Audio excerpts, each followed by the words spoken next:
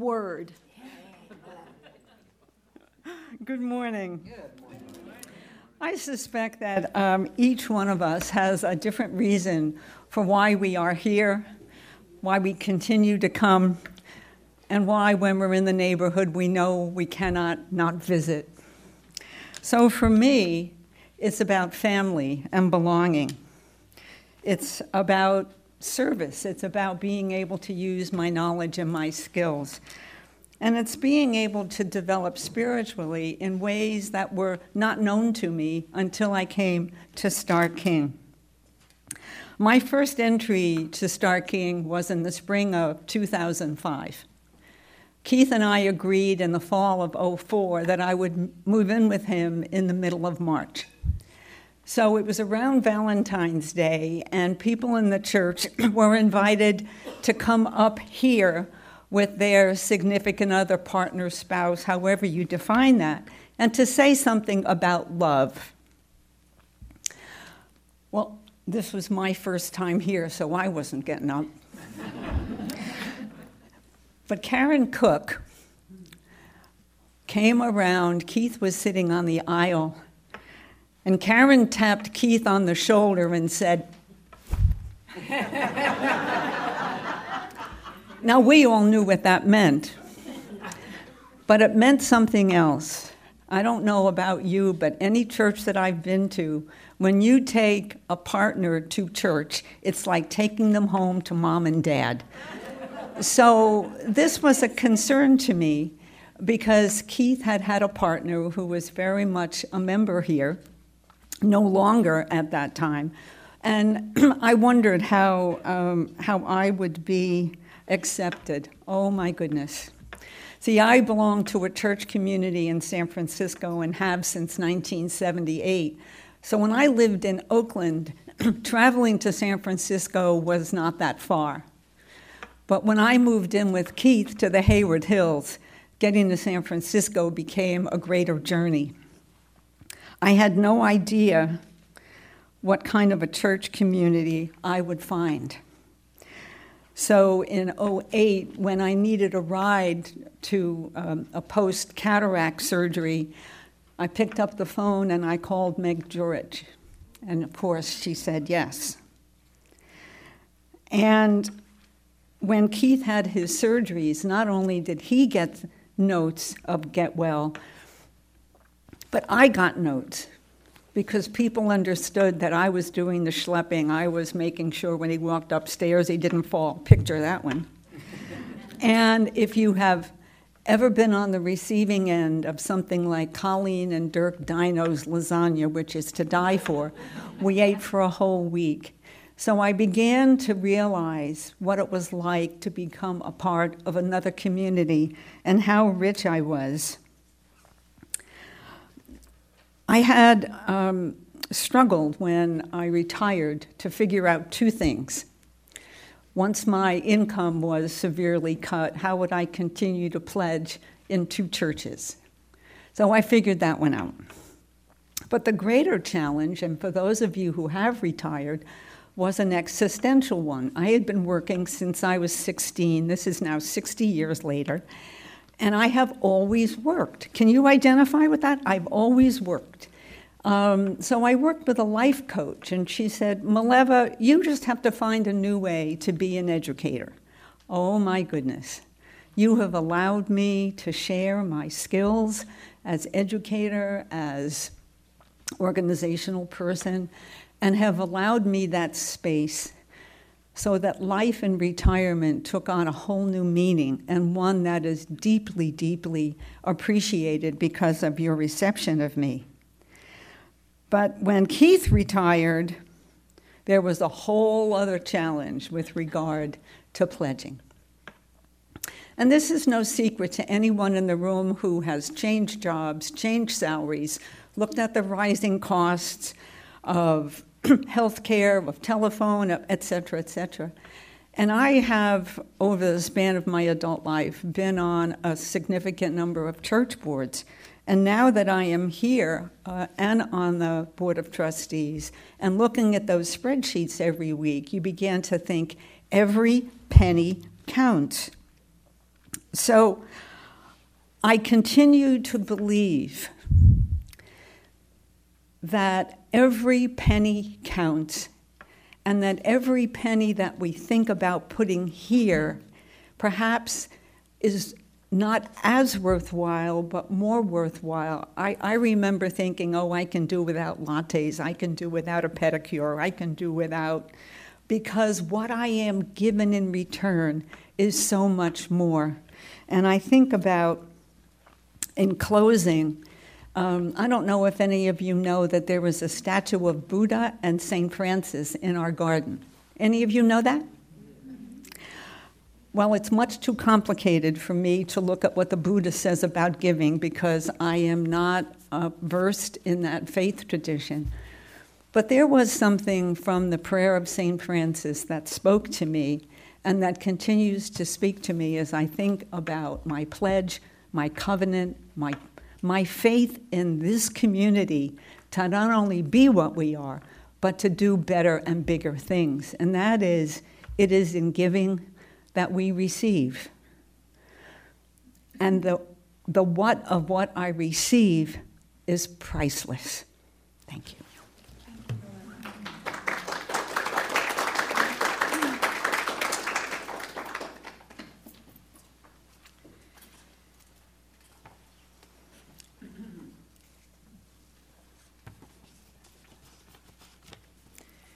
This is a time in our service when we come together as a community to share our joys, sorrows, our hopes for healing, when we reach out within our hearts to those who are lonely and afraid and in need of prayers and good thoughts.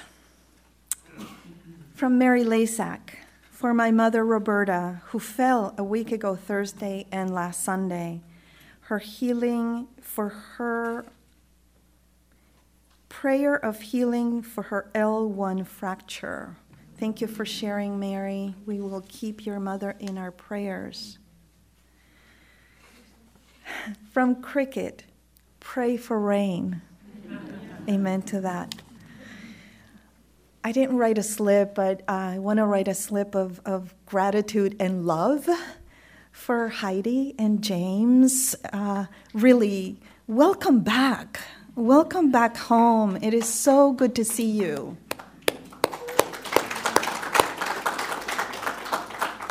Heidi was the first person that welcomed me to the grounds of this church, who gave me a tour of this church and allowed me to fall in love with the landscaping, with the trees and the gardens, and who shared with me that when her father was alive and presented some challenges with his health conditions, that rather than feeling either ashamed or bad about her father being here in his full beauty, with his true whole self as he transitioned, that this community welcomed him. That this community made him and Heidi feel part of something so strong. And so radical inclusion and radical welcoming is something that attracted me and allowed me to say yes to being your minister, in large part because of the good work of the search committee and people like Heidi who embody radical inclusion and welcoming. Thank you. Thank you so much for being here. That's a candle of gratitude and love. We always light one last candle for all the prayers and all the intentions that remain in our hearts. May they be lifted up. May you feel that you are putting down a burden, even as you share in silence from your heart. Let us now take a moment of silence to lift up all the intentions and all the prayers.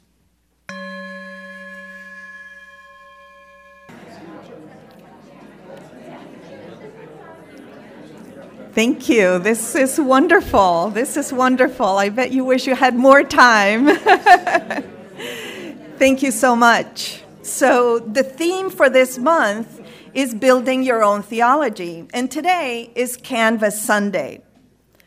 Canvas Sunday. If you are a first-time visitor, I know that talking about money makes most people uncomfortable, including this minister. But I hope that we can look upon this day as when we are reminded that we need one another, that when we are in trouble and afraid, we can lean on each other, that we can be reminded that it takes all of us to keep the doors of this church open, that being part of this community means both volunteering your time and giving your financial support to the extent that you are able. This is our opportunity to be generous, to really listen to the appeal to make a pledge that reflects our commitment to this, our beloved community. As you might know, Unitarian Universalism is built upon theological diversity. It is non-creedal, and we welcome people of all faiths and traditions, Christians, Jews, Muslims, Buddhists, atheists, humanists, agnostics, pagans, all of the above, none of the above. Ours is not a single centralized church, but an association of churches and fellowships under the Unitarian Universalist Association, or UUA. In Unitarian Universalist polity, that is church governance, each congregation governs itself. Polity refers to our form of governance. It is a congregational polity, a government in which governing authority is with the local congregation, autonomous and independent. Every time a congregation calls a new minister, votes on a resolution of ethical witness, gives money to our denomination, or receives financial or expert assistance from the UUA, we touch on issues of congregational polity. Polity requires that we see ourselves as mutually responsible to and for each other. A congregation has two important rights and responsibilities: to call and ordain its own ministers, and to control its own property and funds. Difficulties of congregational polity are often most visible around issues of money. We know that we avoid discussions of personal finances. It is even less common for us to talk about money among church friends than in any other setting. Our individualism and independence might lead some to an attitude that no one should tell us how much we should give. I think we need a more open discussion about money that can lead us to a better understanding of this mutual accountability and covenant. Just as we expect to find community support in finding our spiritual path, we should also expect to learn from each other about financial responsibility. We need to have more education on stewardship and more frank discussions about the meaning of our mutual covenant in financial terms. Our shared commitment calls us to the mutual support of this congregation. We are part of a collective that shares common principles and values. There are no bishops. Each congregation is responsible for raising the funds necessary to have a building, to hire staff, to pay for all our programs, to pay for repairs and maintenance, for insurance, for utilities. If you grew up Muslim, Latter-day Saints, Catholic, Sikh, Methodist, Seventh-day Adventist, Jewish, you are familiar with tithing, that is giving 10% of your income to the church.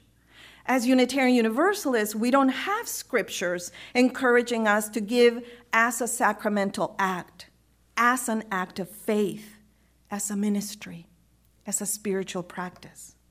Much like our theology, which encourages us to be seekers, to build our own theology, and to decide for ourselves whether to be believers or not, we decide for ourselves whether to give or not. When we become members, we are not told to tithe or to give a certain percentage. We don't connect membership with pledging. Everyone gives what they can. But this has resulted in very uneven giving, right? Right now, our biggest givers are a core group of less than 10 people who have been giving for decades, 5,000 or more than their fair share for decades. And they are our elders who keep hoping and waiting for new people to step up and pledge. We also have a handful of people who, even though they are not members, for various reasons, who have not signed the book, for good reasons, they still pledge. We appreciate them.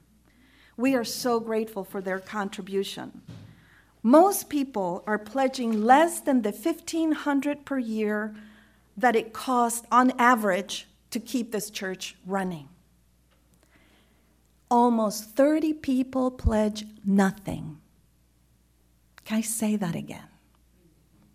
If we look around and count how many people there are here today and realize there are 30 people who pledge nothing, and as a minister, I include pastoral care concerns when we approach people to take into consideration what their situation is, and we would never shame or guilt anyone into giving, right? But we know that 0 doesn't show commitment and love for this community. Even 1 makes a difference, right? Every penny counts. So if you're enjoying singing in the choir, consider how much it costs to have our extraordinary, talented pianist Lindley with us every Sunday, leading us in song. Consider the importance of music in worship. Consider that she's acting as a choir director, rehearsing, teaching new songs when that is not even her job. We want to support her. We feel lucky she's with us. We want to keep her here with us.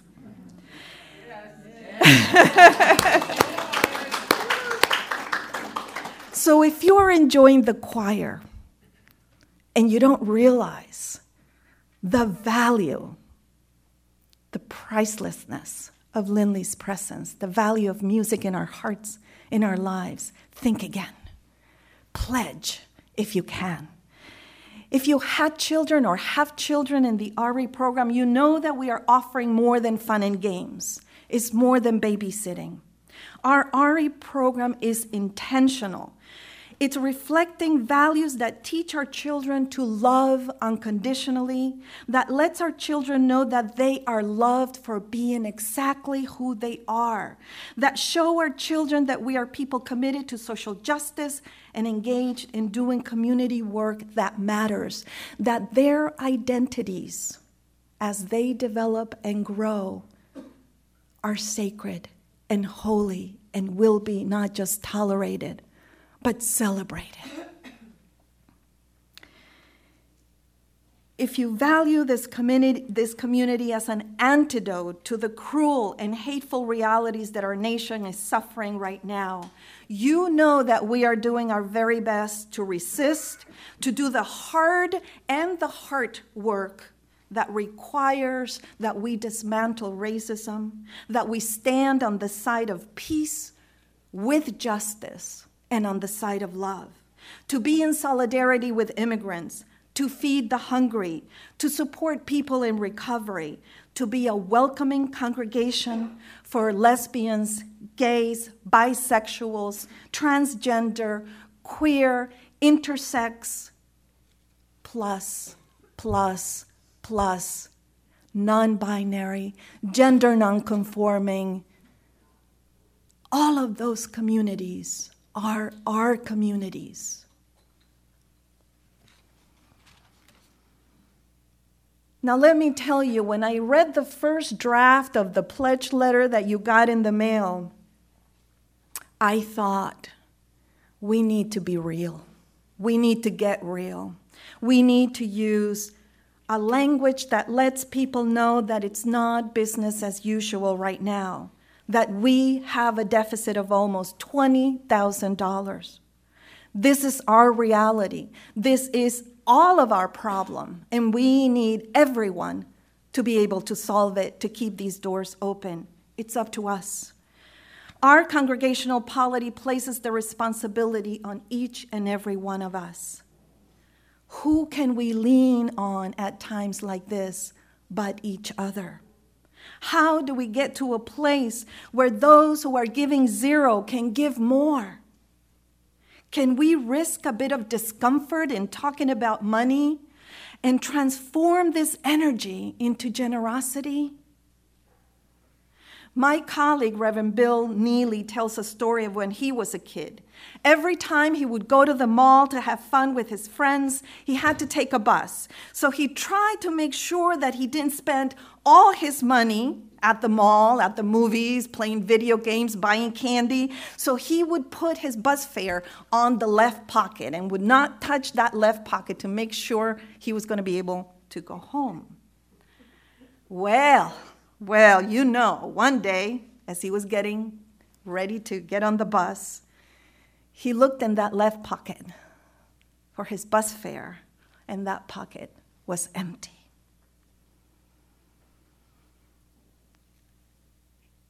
He stepped down, and he just stood there, looking at the line of people getting on the bus, passing him by. But somebody, a stranger,